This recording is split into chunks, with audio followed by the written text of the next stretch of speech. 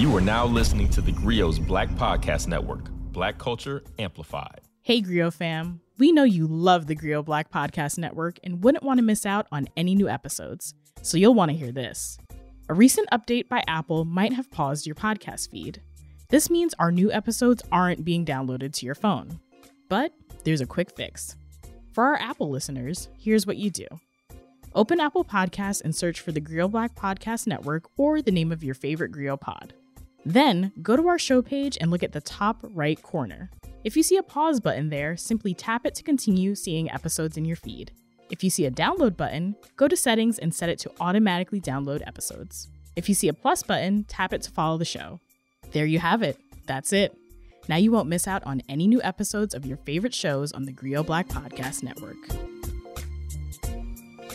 The Montgomery bus boycott is often cited as an example of what Black people can do with their economic power.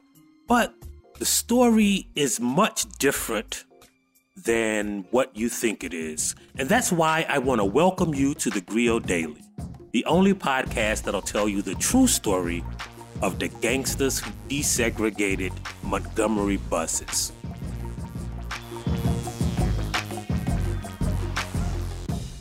I'm world-famous white peopleologist Michael Harriot, and this is the Grio Daily.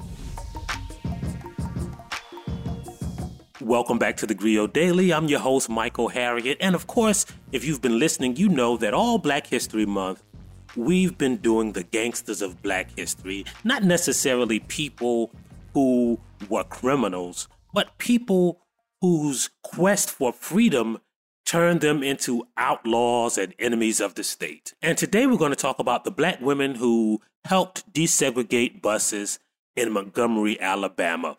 But the first thing you got to know is the story of the Montgomery bus boycott doesn't even begin in Montgomery. It doesn't even begin in Alabama. It begins in South Carolina. And it starts with a Black woman named Sarah Mae Fleming. She was 21 years old. And one day on June 22nd, 1954, she was working as a maid and boarded a bus in Columbia, South Carolina, and sat down in front of a white person. Now, of course, in segregated America, this was unthinkable. But this comes back to the second thing you need to know. A lot of people think that segregated buses meant that there was a Black section and there was a white section, but that's not true. In reality, all the seats belong to white people. So there was a designated area where Black people could sit, but if more white people got on the bus than the white section allowed, then the Black people who were sitting in the Black section had to move back and give white people their seats. So in essence, the white people owned all of the seats on segregated buses. So when Sarah Mae Fleming sat down, she was sitting in the Black section, but there was a white man sitting behind her. And according to these unwritten rules, white people never sat behind Black people. It was offensive for some reason. The bus driver told her to move, and she moved, but she later filed suit against the company, South Carolina Electric and Gas, that ran the bus company.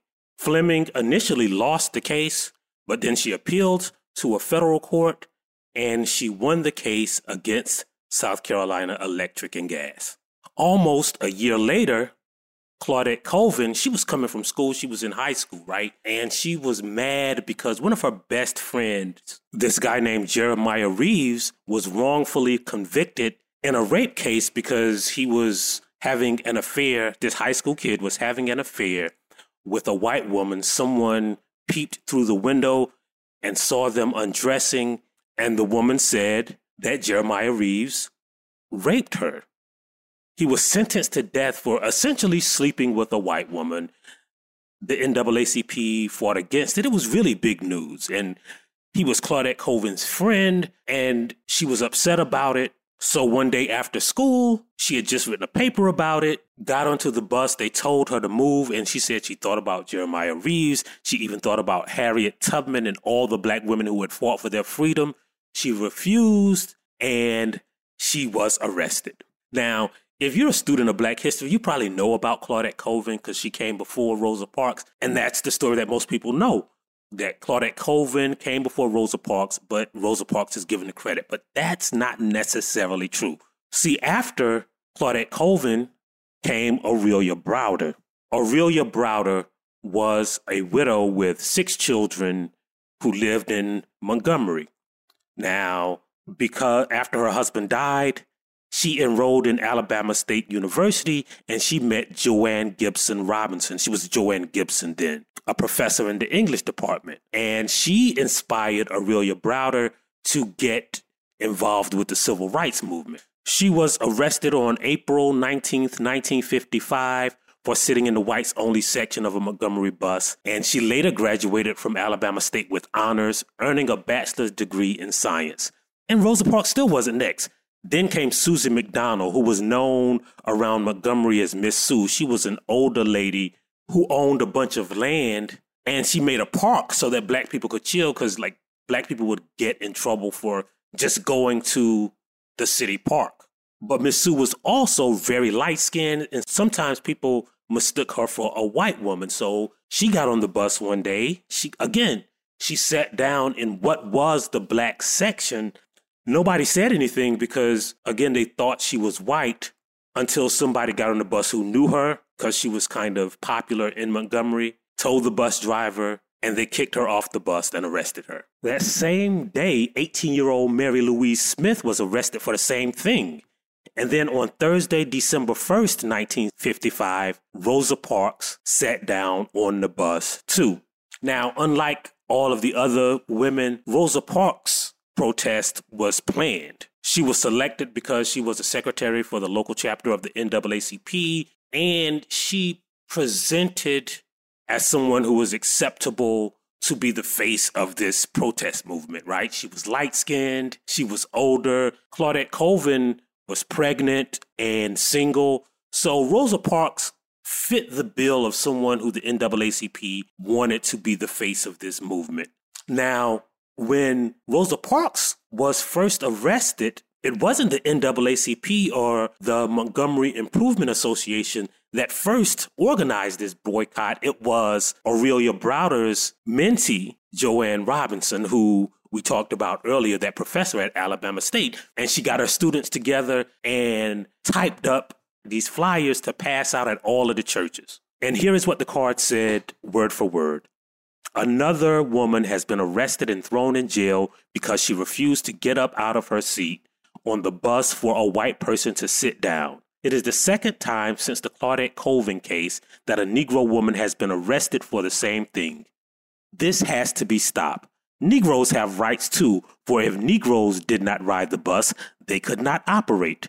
3/4 of the riders are Negro, yet we are arrested or have to stand over empty seats. If we do not do something to stop these arrests, they will continue. The next time it may be you or your daughter or mother. This woman's case will come up Monday. We are, therefore, asking every Negro to stay off the buses Monday in protest of the arrest and trial. Don't ride the buses to work, to town, to school, or anywhere on Monday. You can afford to stay out of school for one day if you have no other way to go except by bus. You can also afford to stay out of town for one day. If you work, take a cab or walk, but please, children and grown-ups, don't ride the bus at all on Monday. So when a group of Black leaders formed the Montgomery Improvement Association, they asked Robinson to lead it, but she didn't want to endanger her job at Alabama State, so she declined. And then they asked this local civil rights leader and preacher, E.D. Nixon, but he was a thorn in the city's side so long that he declined. So they asked this young minister who had just moved to town and was preaching at Dexter Avenue Baptist Church, some dude named Martin Luther King Jr. Now, Martin Luther King Jr. originally was against the bus boycott. He had a plan that was basically asking the city to allow first come, first serve seating.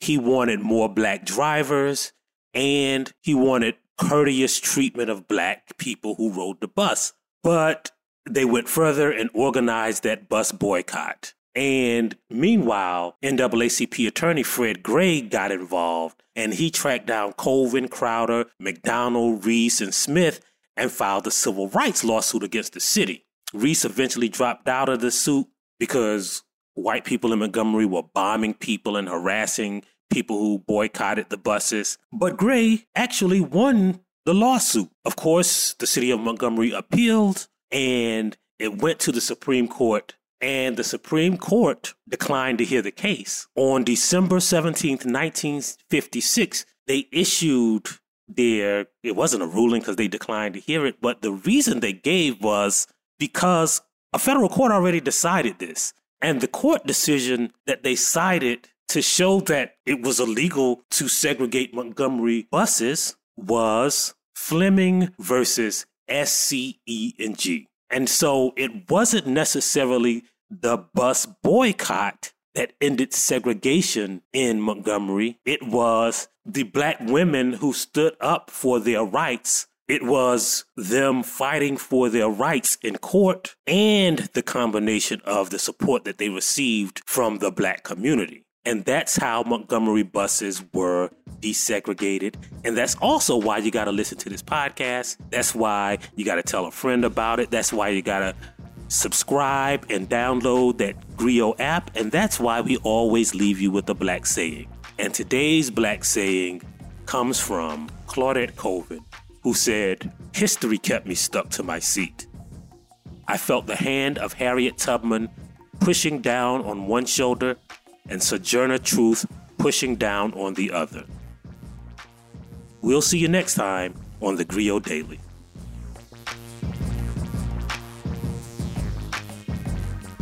If you like what you heard, please give us a 5-star review, download the GRIO app, subscribe to the show, and share it with everyone you know.